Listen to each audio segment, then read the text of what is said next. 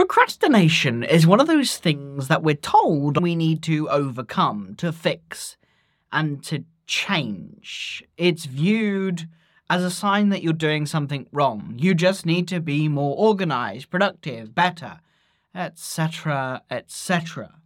But this might not be entirely true, at least in my experience. For ease of understanding, and so we're all on the same page, my definition of procrastination is not taking action on something I know I need or want to do.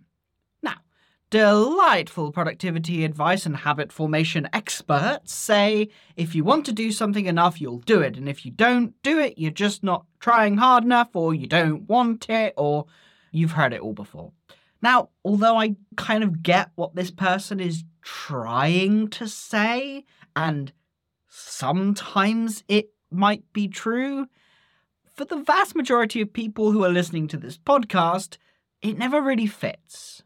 In reality, I've had a lot of things I needed to do and even wanted to do, and yet I still couldn't. And no amount of sheer willpower will get me to do the things that I'm procrastinating on. If I could, well, I wouldn't be making this episode and we'd all be hyper-productive machines. Oh, how exciting. Now, all of the work I do with my clients and in my programs and courses is based around starting from you, the individual, because we all work slightly differently and it's important to trust ourselves when it comes to things about ourselves.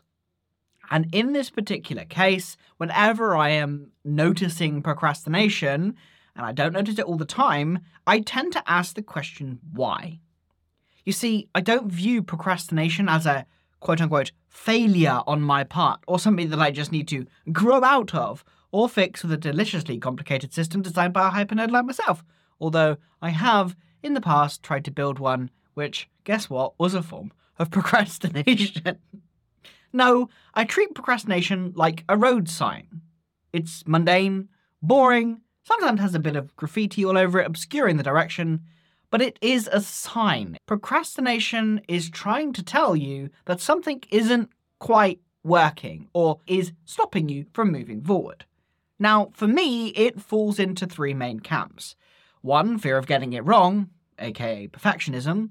Overwhelm, this can be not sure where to even begin, or something else entirely. Or finally, and this is the fun one, it's not drawing my attention, I'm bored. Now, a sign isn't a solution. It's pointing me somewhere. I can then make a decision from there. And that's what it is. Now, I often know which one of these three it is. I don't often like it, but it is one of those three above. If I'm not sure, which can happen sometimes, I default to overwhelm, because if I can't figure out what's wrong, it's because I'm already freaking overwhelmed to think about how my emotions are right now. Thank you very much. Once I have the information from the sign, I thank it, sometimes swear at it, and take steps to move forward.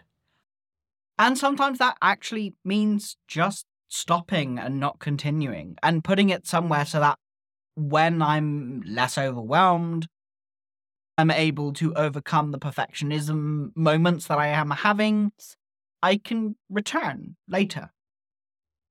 We are bombarded by hundreds of thousands of pieces of productivity and business advice every day. And that often means we take in advice that doesn't really fit us.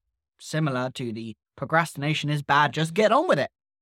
Sometimes things like procrastination are just signs that are designed to actually help and tell us something, not hinder us. No matter how annoying it really can feel sometimes. Instead of starting from common cookie-cutter advice that doesn't really take in any of the nuances of how you work, start from you.